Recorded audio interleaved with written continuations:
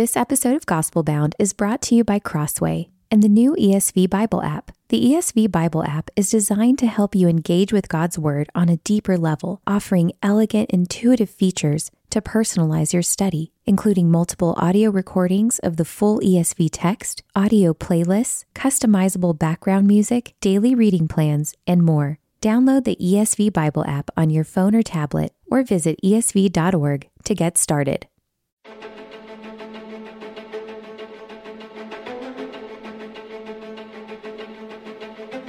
Welcome to Gospel Bound, a podcast from the Gospel Coalition for those searching for resolute hope in an anxious age. I'm your host, Colin Hanson, and each week I'm joined by insightful guests to talk about their written work and how the gospel applies to all of life. Together, we keep looking until we see God working. Wherever you're listening, welcome. I'm glad you're here for today's conversation. I doubt I'm the only one who has learned in the last 2 years to closely track any news coming out of China. Yes, of course, we've already learned how a disease that starts in Wuhan can upend all our lives around the world. But I've also dialed into the effects of increasing government repression on the house church, especially as their numbers have swelled. Well, back in January 2020, TGC co-founders Don Carson and Tim Keller addressed 2,000 Chinese house church leaders who gathered in Kuala Lumpur, Malaysia. The Wuhan delegation stayed home, but we still sent TGC senior writer Sarah Zylstra to report on how these Chinese church leaders developed their theology of suffering. These pastors, who are theologically trained, working mostly in cities, keeping the grace of Christ central to their ministry, find particular comfort in the doctrine of union with Christ.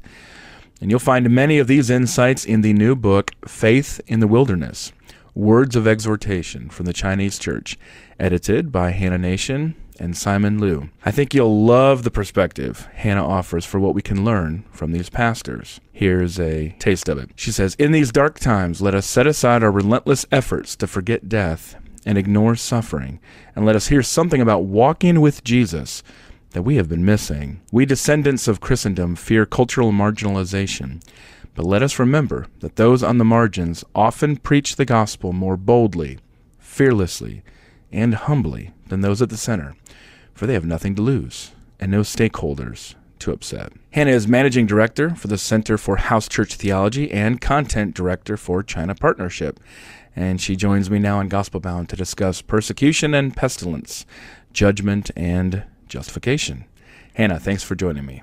Thanks so much for having me. It's good to be here. All right, Hannah, just tell us, where did this idea originate? Well, as you mentioned, there was a large conference that took place in Malaysia in the early days of 2020, back before the world was upended. And that conference ended up essentially coinciding with the breakout of COVID-19 and the pandemic we've been living through.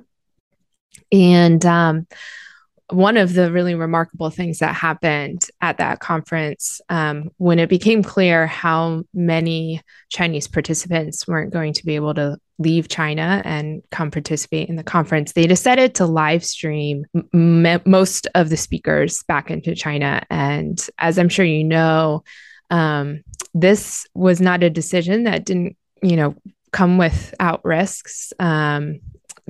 The internet in China is one of the most regulated in the world.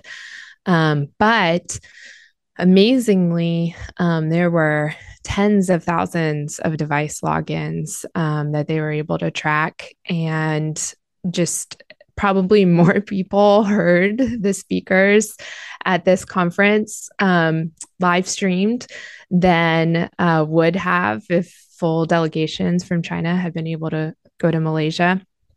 So after the conference concluded, the Chinese leadership essentially decided they were going to continue this work of live streaming, preaching of the gospel across China, fully open without, needing a password or any kind of protections. And their motto was really, let the light shine in the darkness. That was the motto they chose for this endeavor. And what happened was over the course of 2020, while people were in lockdown, while so much was unfolding across China and globally, they held these weekend preaching events, and they kind of were like old school tent revivals in the digital space. You could kind of imagine it that way.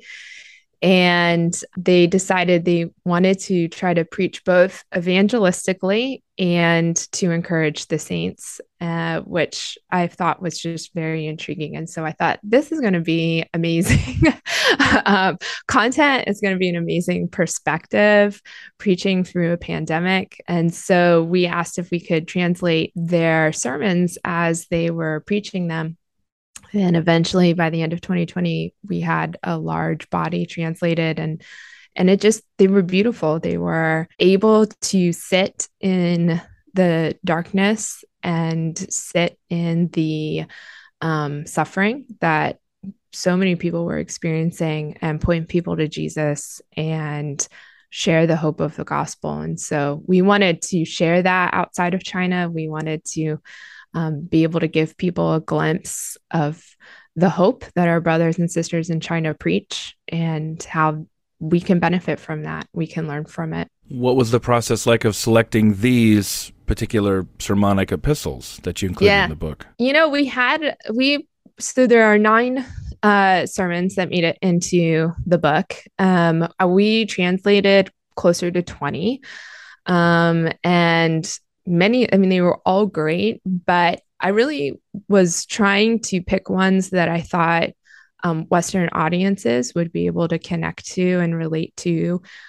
So looking for sermons that kind of expand beyond just the Chinese context to speak to a more global context. And also I wanted the book to have some movement to it. I wanted it to start with an acknowledgement of where we are, what we've experienced over the last several years. But I wanted to be very intentional in helping readers realize where they're going and see the end destiny for those who have faith in Christ. So it ends in Revelation. And I think there's enough movement thematically through the book to help us not just stay where we are in our suffering, but to see the hope and the promise that we're headed towards. And there is a lot of hope. There's a lot of hope in the book. Now, in his foreword, Tim Keller writes this: if we are only persecuted and few or no people are finding faith or being attracted to Jesus through us, then we are likely being persecuted for our tactlessness. If we are never persecuted, then we are likely compromising or being too quiet about our faith. But if both of these things are happening, if you are persecuted and your testimony is bearing fruit, you are in a sweet spot. How do you see this dynamic playing out among Chinese Christians? Yeah, I think that quote from Tim just really hits the nail on the head. One of the amazing things about the history of the Chinese church, particularly the house church, has been its growth over really its entire history of persecution and suffering. A very quick little fact about the Chinese church: in 1970, most people outside of China assumed that Christianity in China was essentially dead. The legacy of the Cultural Revolution, the legacy of all outside Western missions really ending in the 1950s. There just was this broad sense that the decades of missionary activity had essentially been fruitless. But one of the most beautiful things is that this wasn't the case, that instead there was a church that was faithful through those decades of very severe persecution. And starting in the 1980s, when a lot of the persecution started to ease, there was this just massive explosion of the gospel in China. And by 2010, estimates have been that there were between 80 and 100 million Christians across China, which is an astounding number. between the earlier kind of the mid 20th century estimates in 2010, that's roughly a 60-fold growth in the gospel. This is one of the most amazing chapters in church history, in my opinion. But all of that has happened in the midst of suffering, ongoing suffering, even in the most open times. The house church has never been without significant marginalization. They have never had legal rights. They have never had cultural power. So they're a wonderful testimony to the fact that God can and does work in powerful and incredible ways with churches who are small and powerless and by the world's standards weak. But that does not stop the Holy Spirit and his work. So when you look at the house churches today, they very much embody just a heart for evangelism. They are very driven by evangelism. And they are persecuted. That's not necessarily to say every individual church is persecuted, but as a whole, as a group, they face persecution and they say they face cultural marginalization for sure, but it's continuing to grow. And the Holy Spirit works, and they are seeking to be a faithful presence in their cities in ways that regularly caused me to stop in my tracks and just have to ponder what is going on over there. Just a very powerful section in particular. Your co-editor, Simon Liu, writes something it was very gripping to me. He said, "Only when you stop worrying about your life can you live out your faith in this deadly world. Those who are afraid of death and care about this life too much do not dare serve the Lord." Maybe this is just for my own sake or for the rest of us listening and watching here. How do you escape fear of death and love for this life? One of the stories I loved in here is the story of the seminary students who set up a table next to a fortune teller, and they told fortunes along the lines of, "You will definitely die. If not now, then later. At least we are certain within 100 years." It's very serious stuff, but the way they did it just struck me as so, funny because it's true. Funny because it's true. What is that key to escaping fear of death and love for this life that you've learned from these Chinese pastors? I wish one of them were here to answer that question, because in so many ways I recognize that I am untested compared to them. But I think one of the things that I think about a lot when I think about what they're saying and writing is just the centrality of grace in their lives. And I think Simon also says, he says Christians are those who worship God without regard to their own lives. There's another quote in the book from another chapter from Brian Lee, and he says, Christians are those who no longer have to prove their own value. And I think that you can only have that perspective if you understand God's grace in your life. You can only let go of the safety that we all seek when your taste of God's grace has been so great that you're really not striving to prove yourself anymore and to save yourself anymore. I think those concepts of grace and our inability to save ourselves become very real in the face of suffering and death. And often in contexts like our own, where we live very comfortable middle-class lives, I think it's hard for us not to think of those themes purely spiritually or kind of maybe overly spiritually. But that grace takes on a new reality to it when you're faced with the hardships that my brothers and sisters in China face. If you can worship God without fear for what you might lose, you have to be grounded in his grace and rooted in his grace. Well, another quote in there from the book, If death is loss, then you do not want to lose life. Mm-hmm. Loss reminds us that we come into the world empty-handed and naked. We bring nothing with us into the world. If you can grasp this, your losses will not devastate you. Not the most common message in American sermons. Yeah. For a lot of different reasons, but probably why it's so beneficial to read this book. One of the sermons contends that because of persecution and pestilence, Chinese society is becoming similar to life under the Cultural Revolution. That's a terrifying claim.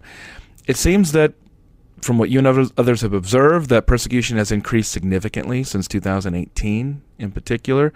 Could you tell us a little bit more about that and perhaps help us to understand how COVID has played into that? Because Sure. I think Americans are pretty baffled, but one of the closest China watchers that I follow has consistently said that the zero COVID policy is not some sort of mandate necessarily on the people, but something the people demand of the government.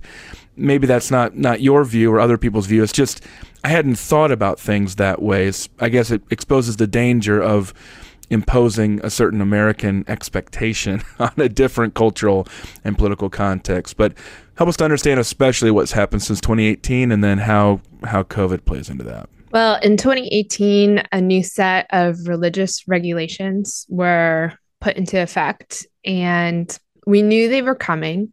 The question prior to 2018 was essentially how seriously they were going to be enforced. And 2018 revealed that they were going to be quite seriously enforced. And there was a marked uptick in attacks on churches beginning in 2018. There were some very well-known churches, both in Beijing and in Chengdu, that were closed in 2018. And that signaled pretty significantly across the country that we were entering into a new era. 2020 kind of threw all of that into even more intensity. It intensified it significantly since the outbreak of COVID-19. It's provided the government with a lot of opportunities to increase their regulation of Chinese society and life, not even just religiously, but across the spectrum, really. And you've seen just a very significant shrinking of the public square, of what small ability to have freedom of speech online, that's been reduced further. And the attacks on the church have continued. It's hard to say whether they've worsened or not. In some ways, you could say that, but also, how can you know if COVID had never happened? It may have continued regardless. So that being said, it's a complicated place. China, one of the things everyone who's involved with China likes to say is you can, whatever you say, the opposite is also true somewhere within China. So just, in my personal contacts, from 2020 on, I know many churches across the country who have been severely attacked. At the same time, I have good friends who have persevered in church planning in major cities without any interference whatsoever. They're still able to rent buildings or rent meeting spaces in hotels. They're still very open. I have one friend he's really one of my just personal heroes. He came to the U.S. for seminary. He returned in 2018, and we had a lot of conversations just about how much he was counting the cost. He knew what the stakes were going to be going back. And he's a church planner. His baby church was due to launch the week of the Wuhan lockdown. And so, of course, there were all these questions about what was he going to do? Were they going to proceed? Was this going to be the end of the church plant? They proceeded. They carefully followed whatever regulations were in place at the time, but I would say they were very bold in continuing with their church plant. And a year later, his church has 100 people and they baptized, I can't remember the exact number, but maybe 8 adults. They're Presbyterian, so 8 adults and several kids on their first baptism Sunday. And I think the thing that just always blows me away is these were their 2020 numbers. This was the year that in the US, I knew many friends who were in church planting who were closing their church plants through 2020. And there were a lot of questions about what church planting in the US was going to look like. And here he is just demonstrating the power of the Holy Spirit when God wants to move. So, amen. Well, another interesting aspect of the book was different angles on spiritual meaning behind COVID-19. I mean, a time when people are asking a lot of questions. What is the Lord doing here? What kind of interpretations did you see? I'll prime the pump. One of them that was pretty interesting was that one of the pastors identifies this as judgment against China for living only for money. I thought that was interesting. What have you heard? I mean, I'll say in general, American pastors, as you know, I think are very reluctant to make those judgments compared to most other times and places in history where it's been much more common. Yeah. No, that's exactly right. They are much quicker to view things as judgments from the Lord than we are. My memory is that this was a big conversation, particularly with 9/11 in American churches. And I think we, in the decades since, have not wanted to quickly pronounce something as a judgment from the Lord. And I mean, I confess, as an American Christian, it's hard for me hearing them talk about things as judgments from the Lord. It's not language I'm familiar with. It's not language that I really would be comfortable using myself necessarily, but they are.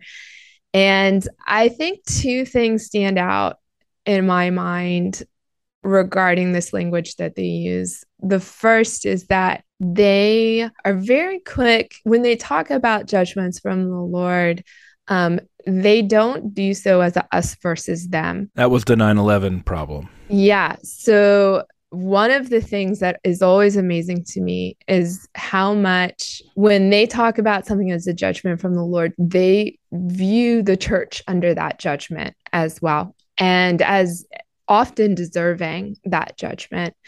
And so they are very quick to talk about suffering as a time to repent, and particularly to repent of idols that have crept into the church. So it's a regular experience or a regular conversation that I hear where pastors who have been arrested talk about their drive to the police station as their time to repent of their own idols as they're driving to the police station. And that's always flooring for me. I mean, I don't know that I would respond that way in that situation. But it's a time for them to repent of their materialism. It's a time for them to repent of their thirst for comfort. It's a time of them to repent of their judgment of those who are attacking them. So I think when they talk about COVID as a judgment, it's in that same vein. It's in that same larger, just kind of ecosystem of talking about judgment and repentance. The other thing too is the first chapter of the book, I think, really sets the tone for this idea. And essentially that pastor is saying judgments from God happen. The response is that we cast ourselves upon the Lord. We say we're going to fall into the hands of the Lord. And we're able to do that because of the work of Jesus. We're able to accept God's judgment on this world because as Christians, we know we stand under the blood of Jesus. And even as these things unfold, again, back to what we were talking about earlier, we ultimately know where our value is. We know that we don't have to prove ourselves. We don't have to defend ourselves if judgment comes because Christ is our defense. Yeah, amen. Well, a lot of messages, as we've been talking about here, inspiring, bracing, countercultural, I think, to a lot of American and other Western readers. Encouraging as we see the strength and resolve. And a little bit of what I've written on the history of the house church and revivals. There's so much positive, but even the best, most stalwart leaders, sometimes in Chinese church history, have failed. Sometimes they've lost their resolve. Sometimes they've given in to persecution. And I thought there was even a little bit of a window into that. One of the pastors writes this: "In all suffering, the most difficult thing to believe is that God hears us and is with us." I've got to say, amid pestilence, persecution, I would struggle, I think, in a lot of ways to believe this. What do you see in terms of the vulnerabilities? I think when we think about some of our heroes who are still now in jail in China, it would be easy for us to imagine that every day is writing Philippians, essentially, but it probably isn't that way. There have to be some dark and discouraging moments, as we've seen in other aspects of Chinese history. What do you see of that side of things? Well, they are not heroes. They are men and women just like us. And I think it's easy often for us to make heroes out of those who suffer persecution. But persecution is often very mundane. It's not usually a big dramatic thing. And I think your average Christian in China has not experienced something like a violent arrest or a violent attack. What they experience is much more mundane and much more just quiet. And I think those can often be the most tempting situations and the hardest. And it's hardest when your livelihood is threatened. It's hardest when your family or your kids are threatened.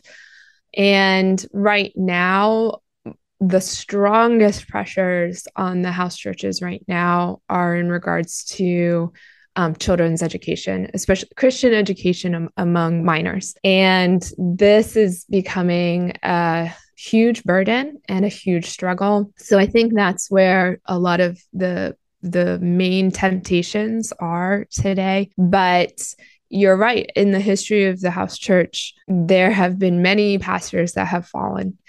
And it should be a resounding call to us to be in prayer for our brothers and sisters in China. I firmly believe that the Lord is at work and he's not going to abandon his people. That's not to say we aren't called to be in faithful and consistent prayer for them. The primary way we can help them face these struggles that they face is through prayer and entering the Lord's throne room on their behalf. I've got one more question here with Hannah Nation. We're talking about a book that she edited, Faith in the Wilderness, Words of Exhortation from the Chinese Church. Let's narrow it down to this. What is the most important or helpful, or however you want to describe, whatever superlative you want to use, thing you've learned from our brothers and sisters in China? I think the most kind of paradigm shifting thing that I've learned from them is the way in which their allegiance to Jesus as their king shapes so much of their identity. They talk a lot about union with Christ. So when they talk about Jesus as their king, they're not talking about him as someone who's distant or far away.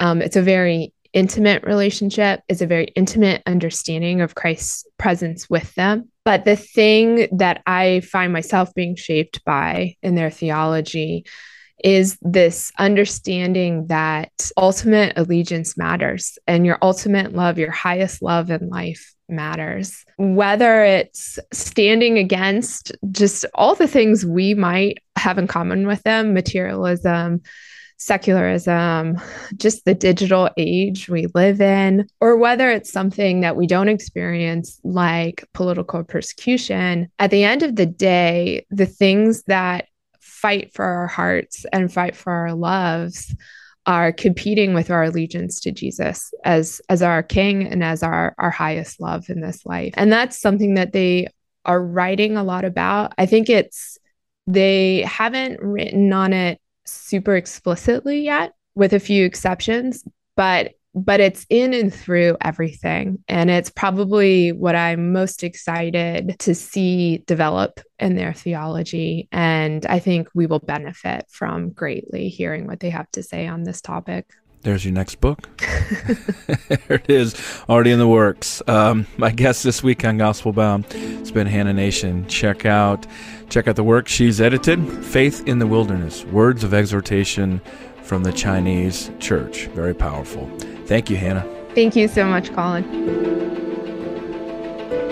Thanks for listening to this episode of Gospel Bound. For more interviews and to sign up for my newsletter, head over to tgc.org/gospelbound. Rate and review Gospel Bound on your favorite podcast platform so others can join the conversation.